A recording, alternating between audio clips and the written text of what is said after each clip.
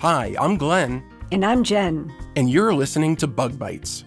This show is made possible with support from the Greater Montana Foundation, encouraging communications on issues, trends, and values of importance to Montanans. Insects play critical roles in our world. Pollination is one of them. Pollination is a game of give and take. Insects visiting flowers for the reward of nectar, and plants using insects to transport pollen for fertilization. They both benefit from the interaction.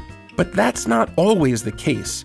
Take hammer orchids, for instance, a genus of plant that's evolved with basically one species of thynid wasp as its pollinator.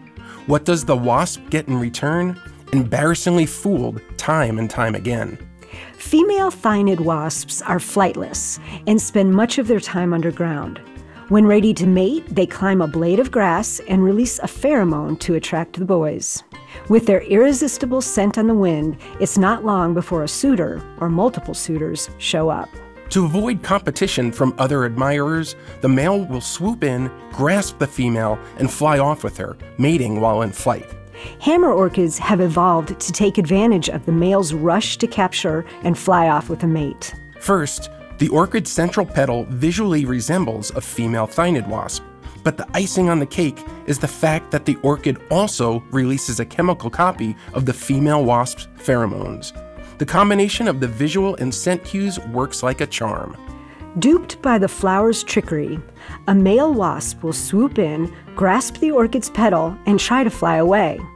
After making a number of attempts to fly off with his uncooperative mate, he will eventually give up after becoming covered in pollen in the process. But soon enough, he falls for the same deception, this time delivering pollen to a different plant.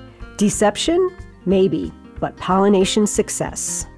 Bug Bites is made possible by the Missoula Butterfly House and Insectarium and produced in association with Montana Public Radio.